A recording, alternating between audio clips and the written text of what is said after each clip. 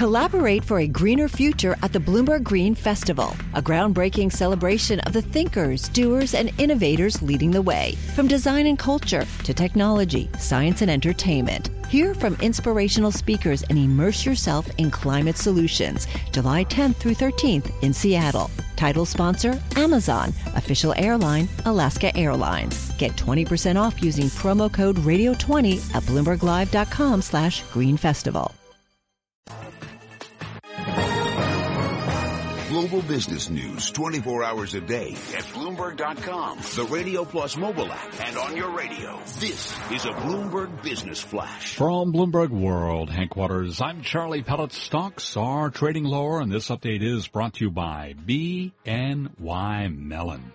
Introducing Asset Strategy View, helping fund managers gain insight into where asset owners are investing and how their strategies are changing. Visit bnymellon.com to learn about Asset Strategy View.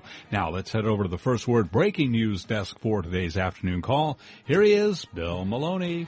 Good afternoon, Charlie. Main U.S. averages are down but have pared their losses. Dow is currently lower by 22 points. S&P's dropped 4. And NASDAQ declines 15. At one point, the Dow was lower by 89. The small cap 600 declines 3 points, and the U.S. 10 yield at 1.68%. 7 out of 10 S&P sectors remain lower, led by losses in financials, materials, and energy.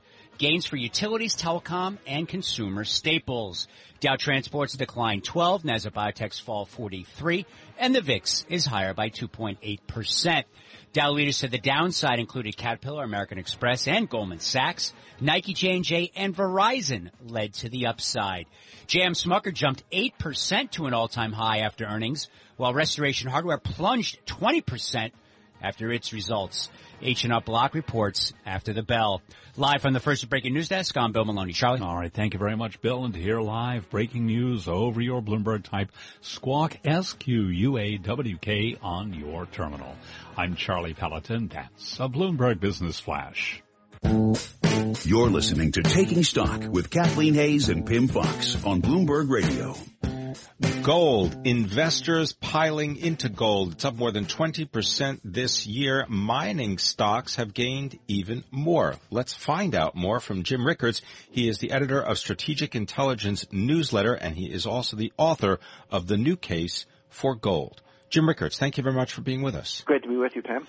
Tell us about George Soros, the billionaire investor, because in May he disclosed a 19 million share stake in the world's largest gold producer. That's Barrick Gold.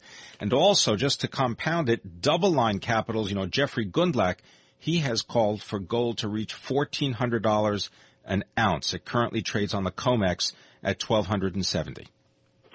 Well, that's right. The way I think about it, Tim, people always talk about the dollar price of gold. I actually, when I invest in gold, I think of it by weight. So many ounces, so many kilos. If you're Kyle Bass or Texas, a pension fund, you can buy a few tons, if you like, for $200 million. But a lot of people think of it in dollars. They quote it in dollars. But so in that sense, the dollar price of gold is just the inverse of the dollar. So when you have a stronger dollar, you would expect a lower dollar price for gold. A weaker dollar means a higher dollar price for gold. So owning gold right here is basically a bet against the dollar. You're saying the dollar is going to get weaker, which it is. The Fed's been tightening for 3 years. They're going into an easing phase. The dollar is going to weaken against the euro in the end, and that means a higher price for gold. And I think Soros is onto that. And, Stan Druckenmiller and other hedge fund managers are with very successful long-term track records are making the same trade. Well, of course, the tightening has been pretty slight from the Fed, Jim, as you well know, and the question is now how much, if at all, they're going to raise rates anymore this year. But I want you to weigh in on Bill Gross's tweet today about negative interest rates. He says, global yields, lowest in 500 years of recorded history. $10 trillion of negative rate bonds. This is a supernova that will explode one day. And it's interesting because I've been saying to people lately, are we all watching more and more yields go negative around the world and not realizing this is a signal of something bad brewing?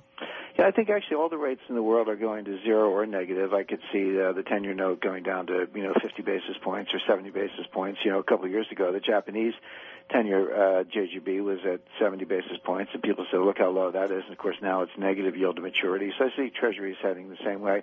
By the way, Kathleen, I disagree about the Fed tightening. They've been tightening for 3 years since May 2013, starting with the taper talk that Bernanke gave that month. Then they actually start the taper in December 2013.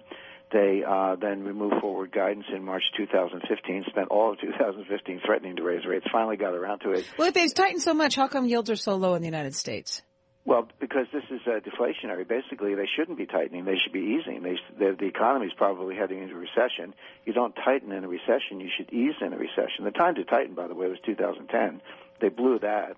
Now they're making, two wrongs don't make a right, but they're talking about tightening. But they, basically, because they've been tightening for 3 years, mostly with jawboning and playing with expectations, they've created a dollar shortage around the world. And so it is deflationary. That's why yields are going down. And now, so the question is, how do you get out of it? Where do we go from here? The way you get out of it is with a weaker dollar. This is just currency wars 101. So all the other channels are broken. There's no fiscal stimulus because there's no political consensus. They can't make structural reforms for the same reason. Monetary policy is pretty much out of gas. And so the currency wars are basically the only way to create stimulus. Of course, it doesn't do anything for the world. It can help a particular economy or country briefly until it flips the other way. It's not doing anything for world growth. But right now, the U.S. and China are trying to get a little lift with a weaker currency, and that means a stronger dollar, stronger euro, and stronger gold. Sorry, stronger yen. I misspoke. Stronger yen, stronger euro, and stronger gold. Jim, if people follow this strategy, what are the tactics? Tell us, should you invest in Newmont Mining, Freeport-McMoran, the Spider Gold Trust, the Direction Daily Gold Miners Index, Bull Triple shares? What should you invest in? Yeah, well, my preference is physical gold. I don't like so-called paper gold, whether it's COMEX futures, ETFs, or London Bullion Market Association unallocated forwards, because when the price of gold super spikes, when it really goes up, when you really want your gold, all those contracts are going to be terminated. They'll give you a check for your profits as of close of business yesterday, but you won't participate in the rally going forward. However, if you do want mining shares, I recommend some of the smaller miners because they're takeover candidates. A company like Barrick, with the price of gold going up, it's easier for them to buy a junior miner than it is to go out and do a development study and explore completely new fields. I mean, they'll do both, but a lot of these successful junior miners are very good takeover candidates right now. So you're getting a pop on gold and you're getting another pop on the takeover premium. All right, Jim Rickards, thank you so very much for joining us to talk about how gold is a winner in a world where bonds are rallying, more and more yields are turning negative, and as he says, the Fed has been tightening in many ways since 2013. He says that's created a dollar shortage. That, too, is good for gold. We thank Jim Rickards, editor of Strategic Intelligence Newsletter, author of The New Case for Gold. I'm Kathleen Hayes along with Pim Fox, and this is Taking Stock on Bloomberg Radio. Bloomberg Taking Stock is brought to you by Bentley University. What do developing apps at Facebook and analyzing data at Biogen have in common? An MBA from Bentley University, where you will explore innovation and leadership because business is everywhere. Prepare here.